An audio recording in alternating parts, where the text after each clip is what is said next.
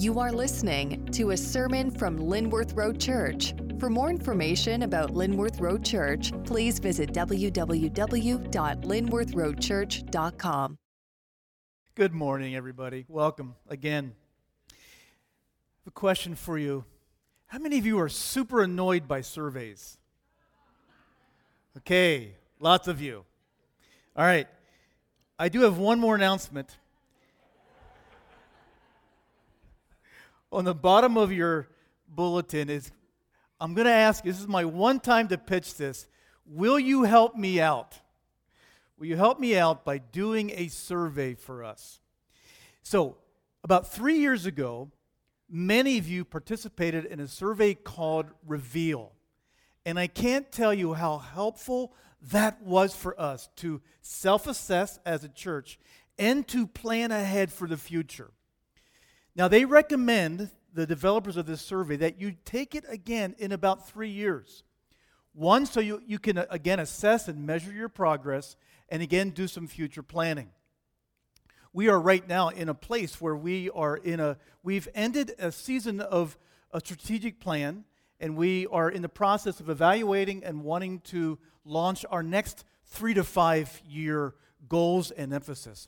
And having this data and feedback would be super helpful for us as pastors and as leaders. So what I'm going to ask you to do is you'll get an email next Sunday, and it will have a link to where that survey is. The survey takes about 15 to 20 minutes to fulfill or to complete, so it's not too long. I want to ask every one of you to do it. And even if you are relatively new, even if you are not yet a Christian, we would ask you, we would love your feedback, and your feedback would be tremendously helpful to us in our goals and in helping us, again, evaluate where we are as a church body. If you have never given us your email address, or if you are not on our subscription list, you won't get that email. So I'd ask you today, please consider putting that email on the Connect card so you can get that link. It'll also actually be on our website. And if in 3 or 4 weeks, if you don't like being on our email list, if you want to stay below the radar, you can simply unsubscribe and we'll take you off. So, okay? So, again, that's my one pitch. It'll be about a 3-week window where you can take the survey. That'll all the details will be in there. But we hope you can help us with that. So, all right, let's turn to Luke. So, a beating physical heart supplies everything that we need to every part of our body. A spiritual heart does the same thing for us. A strong spiritual heart provides nourishment everywhere we need it. We feel fully alive, as our mission statement says. We are thinking, feeling, creating, loving, whole beings. The writer of Proverbs said it this way: "Watch over your heart with all diligence, for from it flows the springs of life." In our next section from Luke's gospel, Jesus warns of the things that can dull our hearts and can shrink our hearts. Thus the title this morning, "What Makes the Heart Dull and What Can We Do About It?" And I'm going to try to show you this morning that what makes our hearts dull is the inability to weep. All right? Just stand up, and I'm going to begin reading here in our passage for today, beginning at verse 12 in Luke 6. If you want to follow along in the Bible in front of you, it's page 862. Verse 12. In these days, Jesus went out to the mountain to pray, and all night he continued in prayer to God.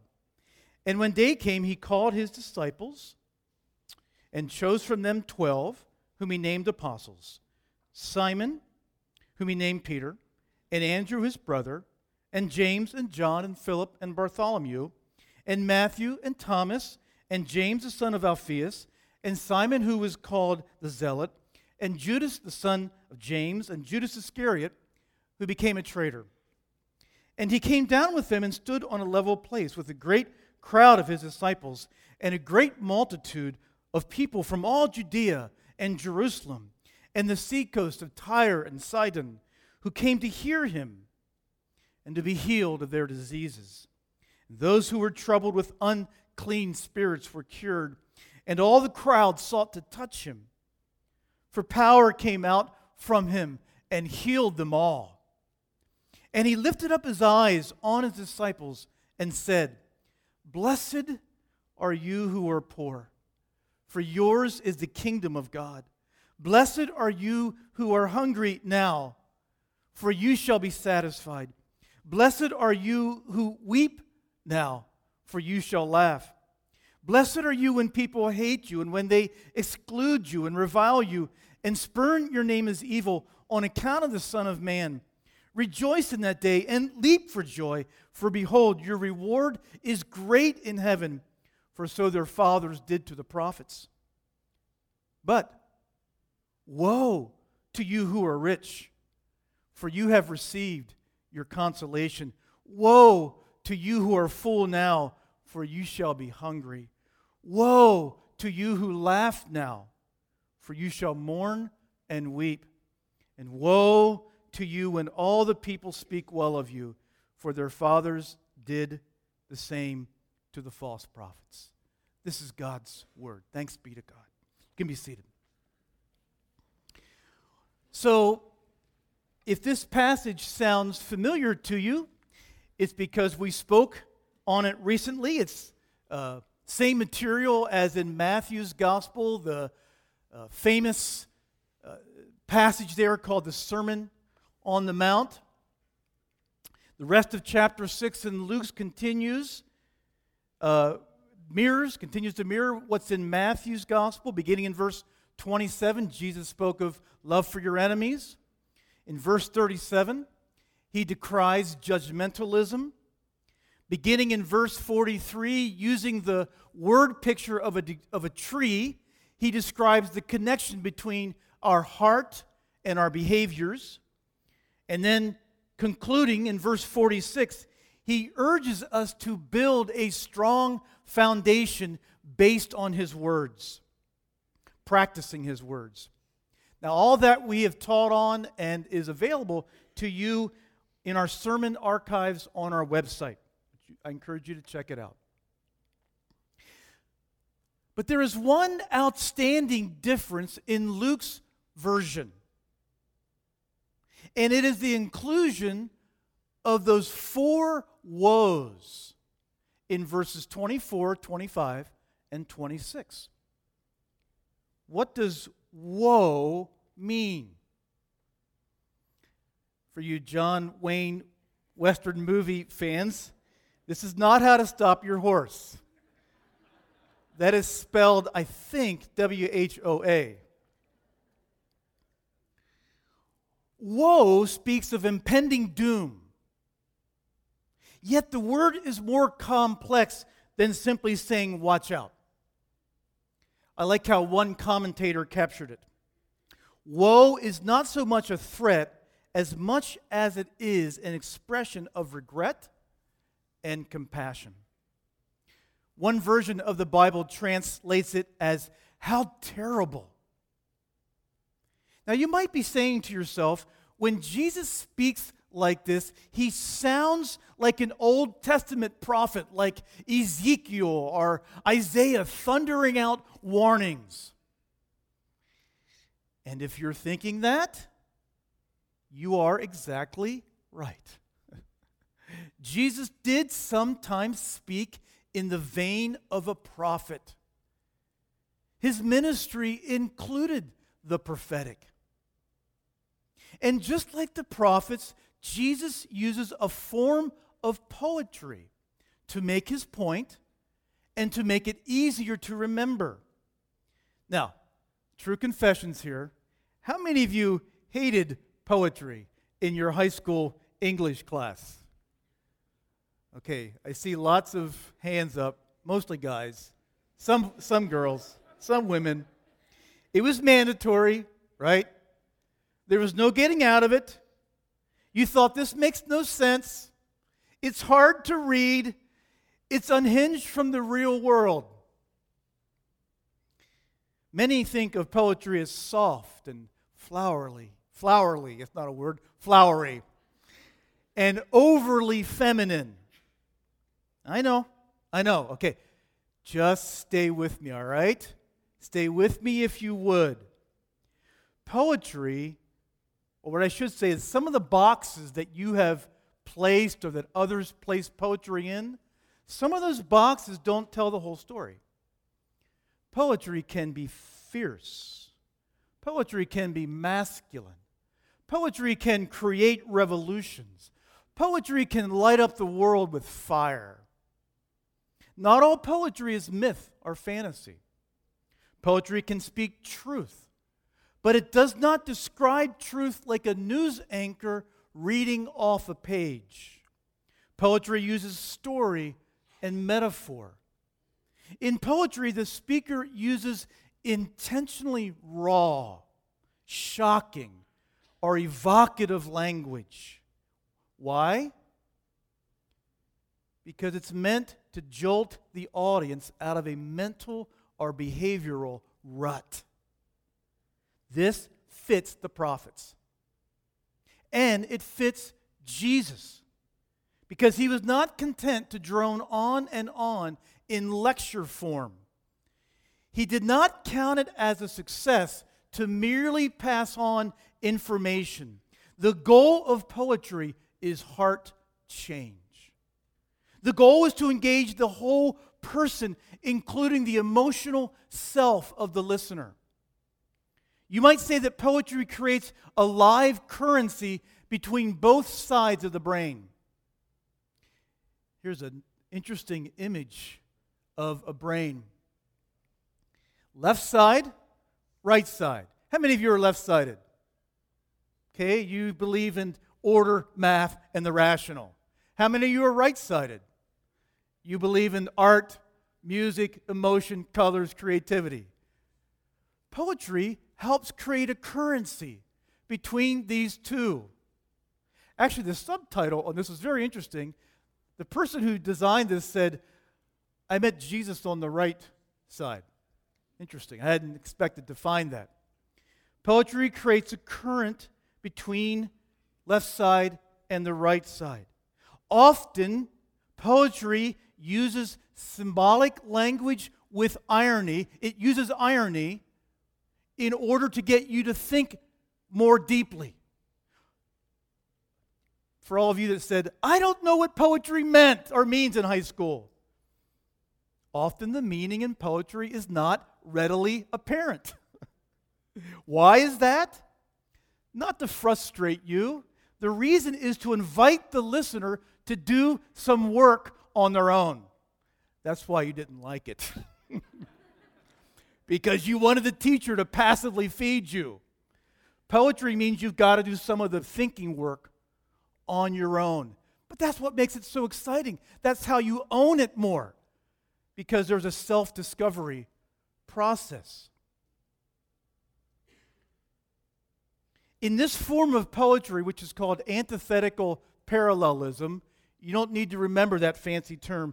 Jesus sets contrasting statements right alongside of each other to demonstrate starkly different approaches to life. Now, why did I go into all this? Because we have a few high school English teachers here, and they paid me to do it.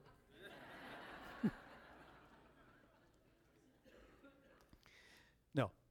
I say all this so we can make sense of what Jesus is saying, because he's using a literary device to make his point. You may have read these verses many times and not known what to do with them, and so you pass right over them. Look at verse 21 and 25 together. I'm going to focus now the rest of the morning on this content of this particular parallelism. Verse 21, Jesus says, "Blessed are you who weep now, for you shall laugh. Woe to you who laugh now, for you shall mourn and weep. Now, all kinds of questions pop up. What could this possibly mean? How could weeping produce blessedness or happiness? How could I both be happy and weeping? Is Jesus saying that there is crying in baseball? Is he saying that crying isn't a sign of weakness? Is he saying that big boys do cry? Is that what he means? Or maybe you say, I'm not an emotional person. I don't cry. I can't remember the last time I cried. So what do I do with this scripture? Now, to clarify this, we must understand what Jesus means by laughing and weeping as they're used poetically in these contexts. This is crucial for us to understand Jesus' meaning. On the face of it, some of you might say this morning, this is exactly why I have not become a Christian. No laughing? God is like some grumpy old man, always against anybody trying to have a little fun or a good time. Well, let me just say this. To conclude that laughing is wrong or sinful, well, we just can't draw that conclusion. Over and over again, Jesus talks about giving us His joy and sharing His joy with us. And it's not just a little bit, it is a full measure, it is an abundant joy, and it is impossible to envision a life of joy without laughter. Right? I mean, this little guy is just full of joy, isn't he? Right? Can you imagine a life of joy without laughter? Of course not. Of course that's not Jesus' meaning. Years ago, many years ago, we used to have our pastors' meetings in our homes. And our kids, my kids, when it was at my house, my kids were younger and they remained on the main floor while the pastors trudged down to the basement to do their godly work. And we did have a lot of serious conversations. But I'm telling you the honest truth, we laughed a lot. And I mean a lot. It's the only thing that kept us sane. But we laughed so much so that my boys could identify and imitate the laughter of each pastor. One of us would break out in laughter, and they'd be upstairs trying to hear the TV over the laughter and say, I think it's Pastor Bob. Or I think it's Pastor Mike laughing. Here's how he laughs. They're good times. And if I've still not convinced you that Jesus is not condemning laughter, look back at verse 25. What is the promise for those who weep now? They will laugh. It's the promise of a reward, is laughter. So what is the laughter that Jesus is condemning then? Well, again, look back at this text. Look back at the text and look alongside of the other pictures that Jesus uses in contrast to describe these two different lives. Look at the words that he uses. Jesus condemns being rich. Jesus condemns being full. Jesus condemns when everyone speaks well of you. A picture here begins to emerge, doesn't it? This is a lifestyle where the primary goal is comfort and ease.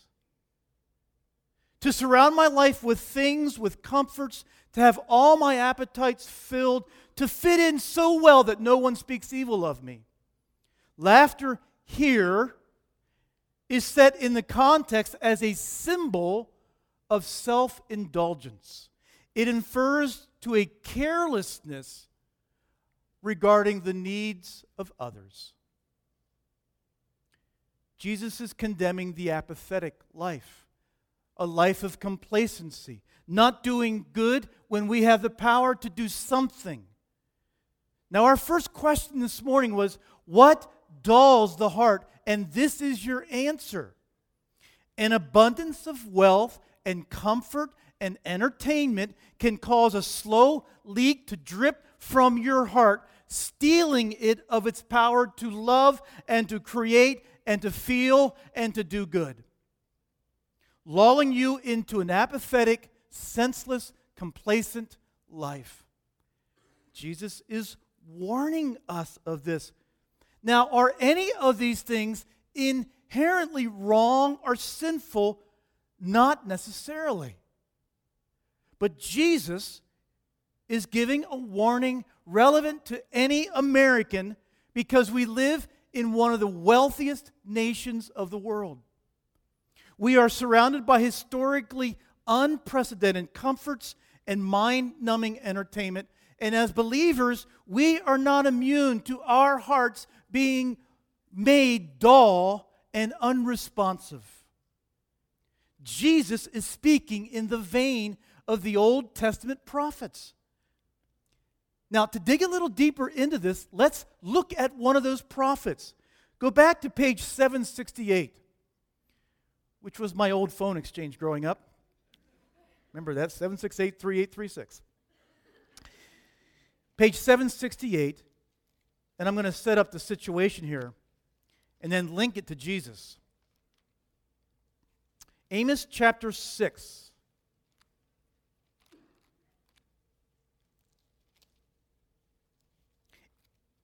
Amos lived about 750 years before Christ.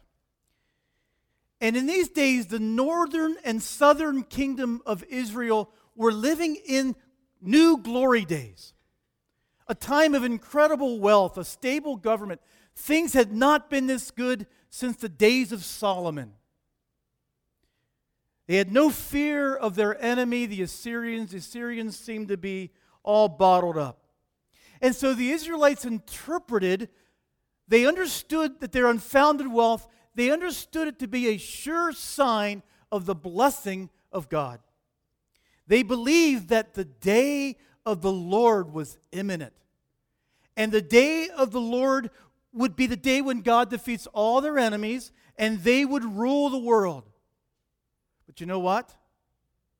They were dead wrong. The wealth was not a blessing from God. Much of their wealth was actually amassed at the expense of the poor. And Amos's unenviable mission was to tell them they had got it all wrong. They were in reality under God's judgment because they had broken the covenant with God. Their worship was superficial. Their religion was no more than magical manipulation of God. I like that phrase. I got it out of the ESV Study Bible. The Study Bible continues to say, what Israel saw as the coming golden age was really the last flush of a terminal illness. Israel was not going to become ruler of the world. Within a few short years, they would not even exist as a nation. Just as Amos amazingly predicted, the Assyrians were not in decline, but only catching their breath before exploding into their final century of greatness. The day of the Lord was not going to be a day of light, but a terrible day of darkness. Let's look at what Amos says. Look at verse 1, again in chapter 6. Notice the first word. Woe to those who are at ease in Zion, and to those who feel secure on the mountain of Samaria. The notable men of the first of nations to whom the house of Israel comes, the leaders. Samaria was the capital city of the northern kingdom, Israel, and it was built into a hill with steep sides, protected by thick walls, seemingly impregnable, creating a false sense of security. Next, he tells them to visit their neighbors, their pagan neighbors. These cities had once been equally fortified, yet they had all been destroyed. God is saying so much, why should I save you if I did not save them? Why would I save you for your perceived goodness? Verse 2.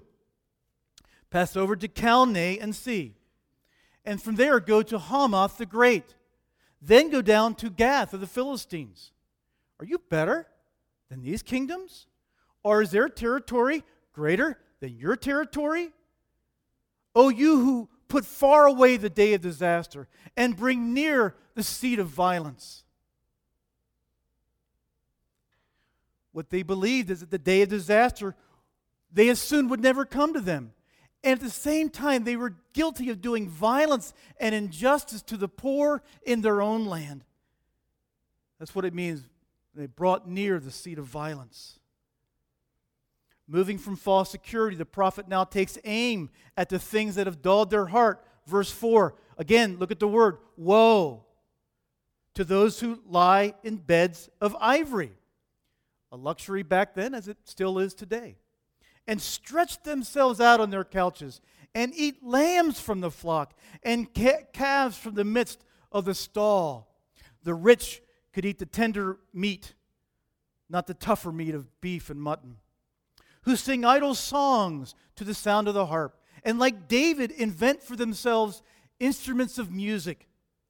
David may be mentioned here for the purposes of irony because they lacked his passion. But what he's saying here in verse 5 is there is a kind of carelessness that has grabbed hold of them. They are content simply to strum away their lives.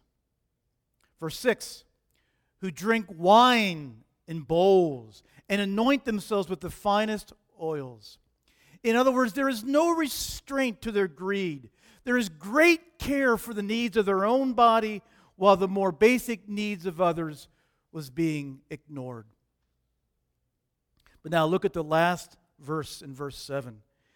After saying all these things here, this verse really captures the capstone of it. And he says, you've done all these things in verse 7, but you are not grieved over the ruin of Joseph.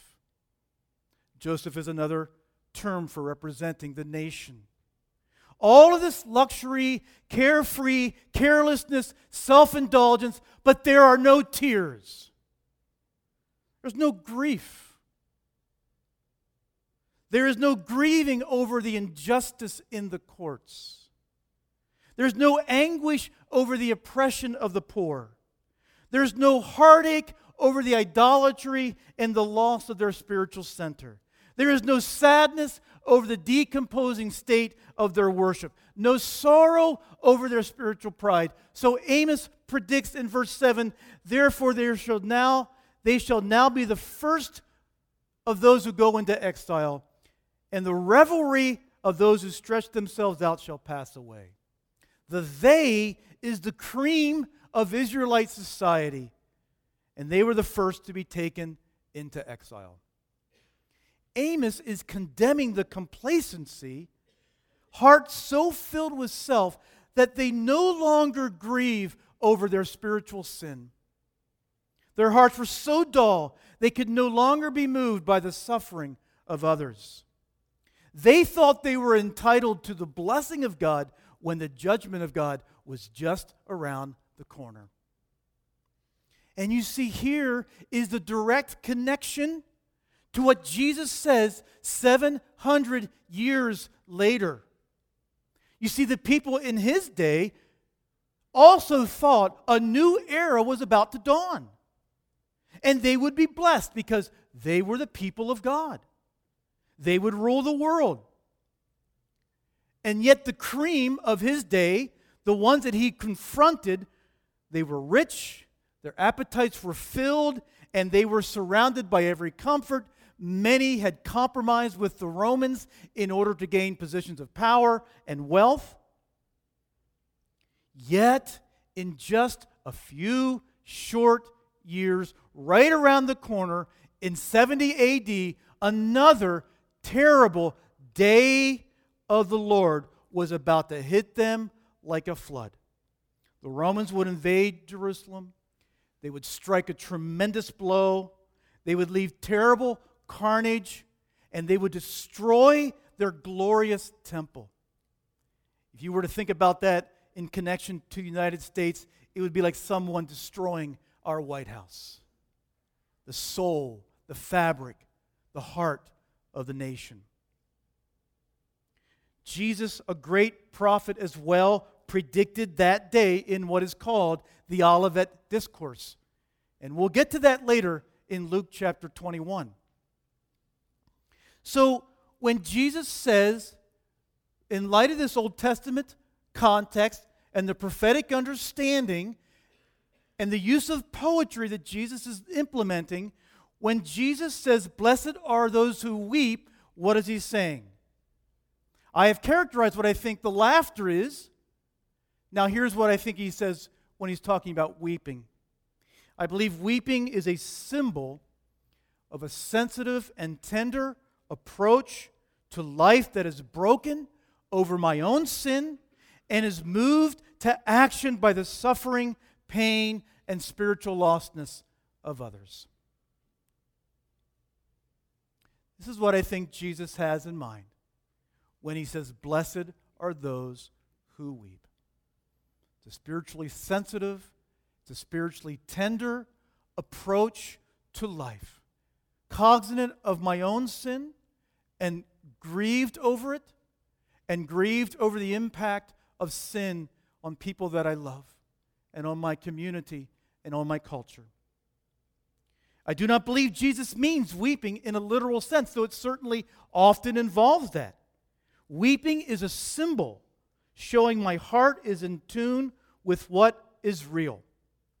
It weeps, it's sad over what sin has done to me, done to my relationships, and what it's done with others. Weeping is a symbol showing my heart is sensitive, that it's connected to God, and it's connected to the needs of those around me. It's not a heart calloused or dulled. I think this is what Jesus is talking about. And so if this is the meaning of Jesus' words, and we know what shrinks the heart, what dulls the heart, well then, the last thing we have to answer this morning is, what is it that enlivens and enlarges my heart? You know, in the medical world, to have an enlarged heart is not a good thing, right? But in the spiritual world, it's a great thing. How do we enlarge our hearts? Well, again, let's see what the text says. Look at the other things Jesus honors besides those who weep. Look at the other things he honors here in these blessings and woes. He honors the poor. He honors the hungry. He honors those who are excluded. Now, does he mean literally this? Is this meant in an economic way? Well, I think certainly it literally includes the poor and the hungry and the excluded in one dimension. And that is that history has shown that the poor, hungry, and excluded are more open to accepting spiritual truth, because every other sense of comfort and security has been stripped away from them.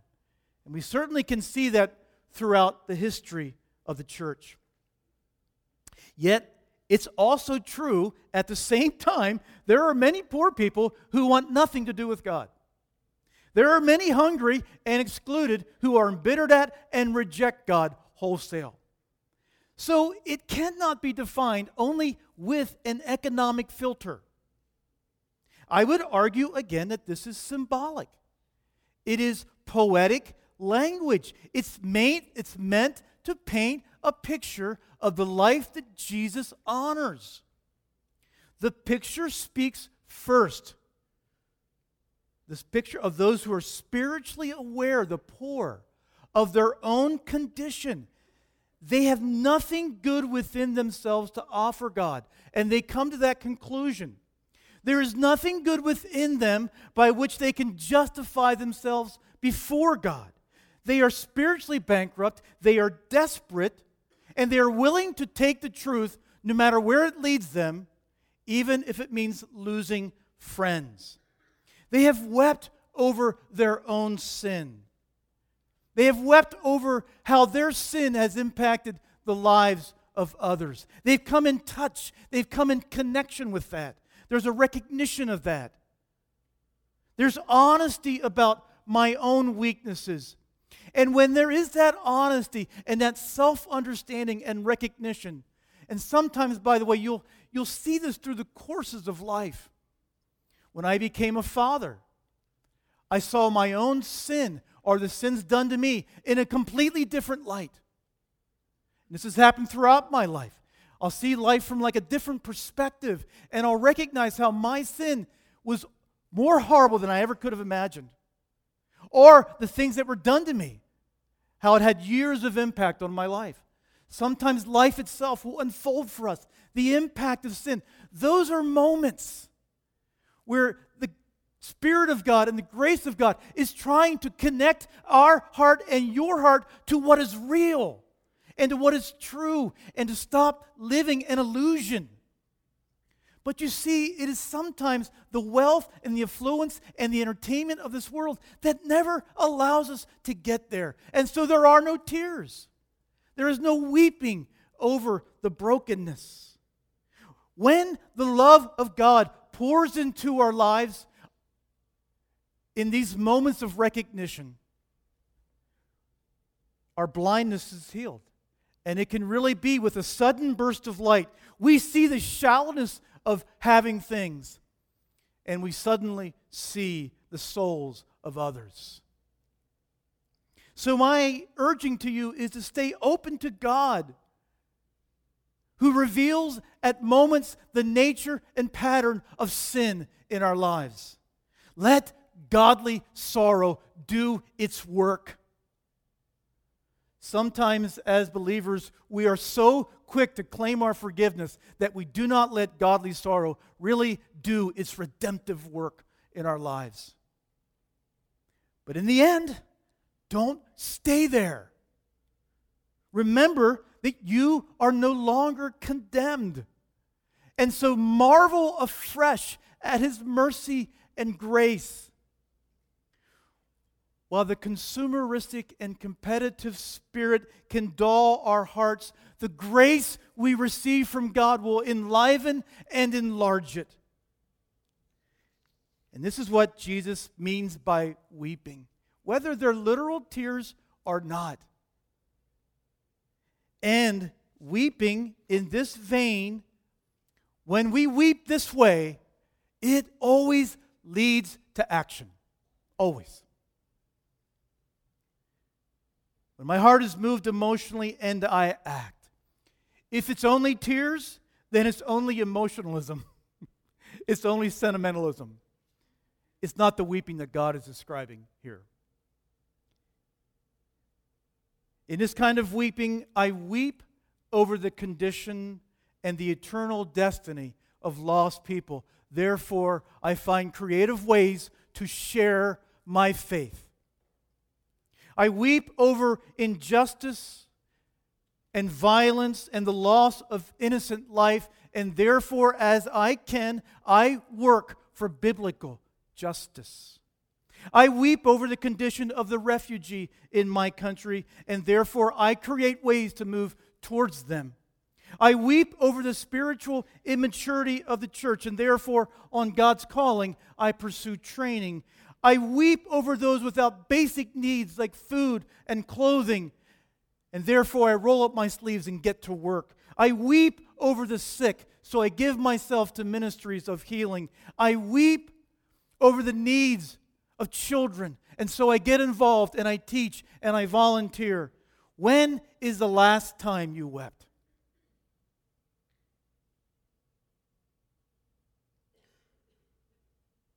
When is the last time you wept?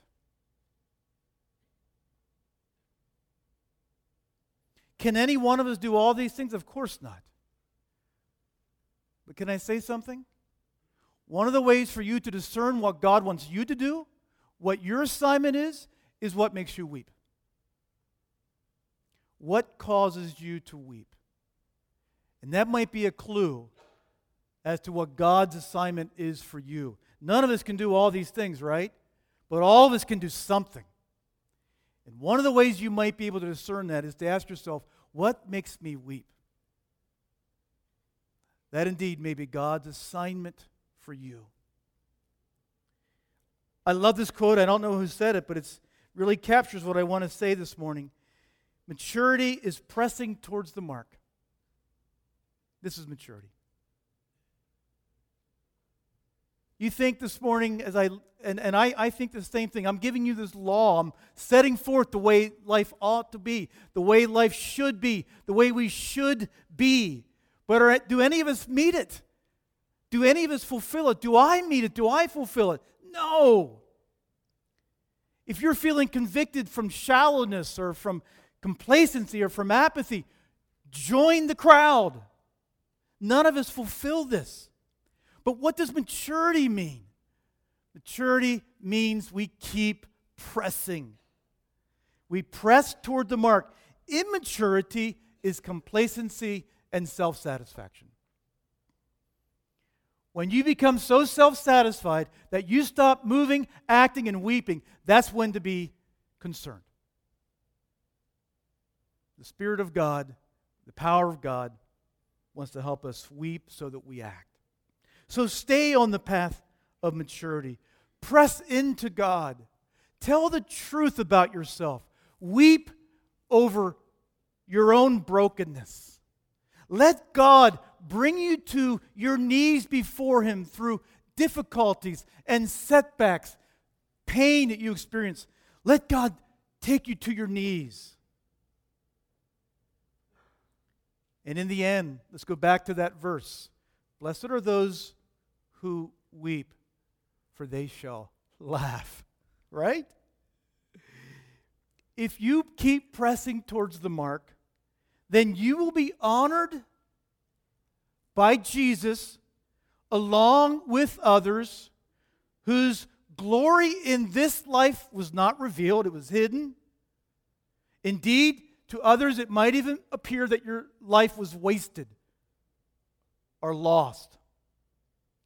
But you will be counted amongst those who in the age to come will inherit the earth. You'll inherit the earth. You will laugh the laugh of inexpressible, eternal, unending joy in the presence of God. Amen? That's why we press towards maturity. That's why we let the Spirit of God come after us. That's why we once again say, yeah, God, forgive me. I bring to you my complacency. I bring to you my shallowness. I bring to you my callous heart. Can you forgive me and be merciful to me one more time? And God shouts from the heavens, yes, I can. It's a beautiful thing. He allows us to start over again. You know, one of the ways that we press towards maturity is by eating a meal with Christ at His table. The bread representing His body and the juice representing His blood. The bread, the body, and the blood of Christ. What we take here this morning is a sign. It is a sign of the marriage supper of the Lamb, which will be consummated and which will happen when Christ returns. And when all the poor, hungry, weeping, and excluded will gather around His table, and I promise you, there will be lots of laughter there. There will be lots of laughter. Gather around His table. And so this morning we're going to take the elements. We're going to remember Jesus, who made all this possible. In a moment, the ushers will release you and allow you to come forward. Go ahead and take the bread and take the juice. Take it back to your seat. You can take it during any time during these next several songs. But I just would encourage you, you come forward. As you come forward, bring your complacency, bring your apathy, join me, bring your shallowness, bring your callous heart, and rest again and start again in the forgiveness that Jesus offers. Let the brokenness come over you, and let it come over you in such a way that God calls you to act and to move into this suffering world with the hands and the voice and the feet of Christ. Let me give thanks for the bread and the juice. Father, thank you. Your words are amazing, expansive, beautiful, beyond us. Father, we all tremble at your words. And yet you said that because of forgiveness, we can serve you and love you and be with you. And this morning we want to celebrate what you've done in our lives as we bring our broken selves to you. And remember that you paid the price. All of our complacency, all of our shallowness, all of our apathy was nailed to the cross and has died with the Lord Jesus Christ. Father, help us now, when we walk out of this room, to walk in the power of our new creation, to be the new creation that you've called us to be. In Jesus' name.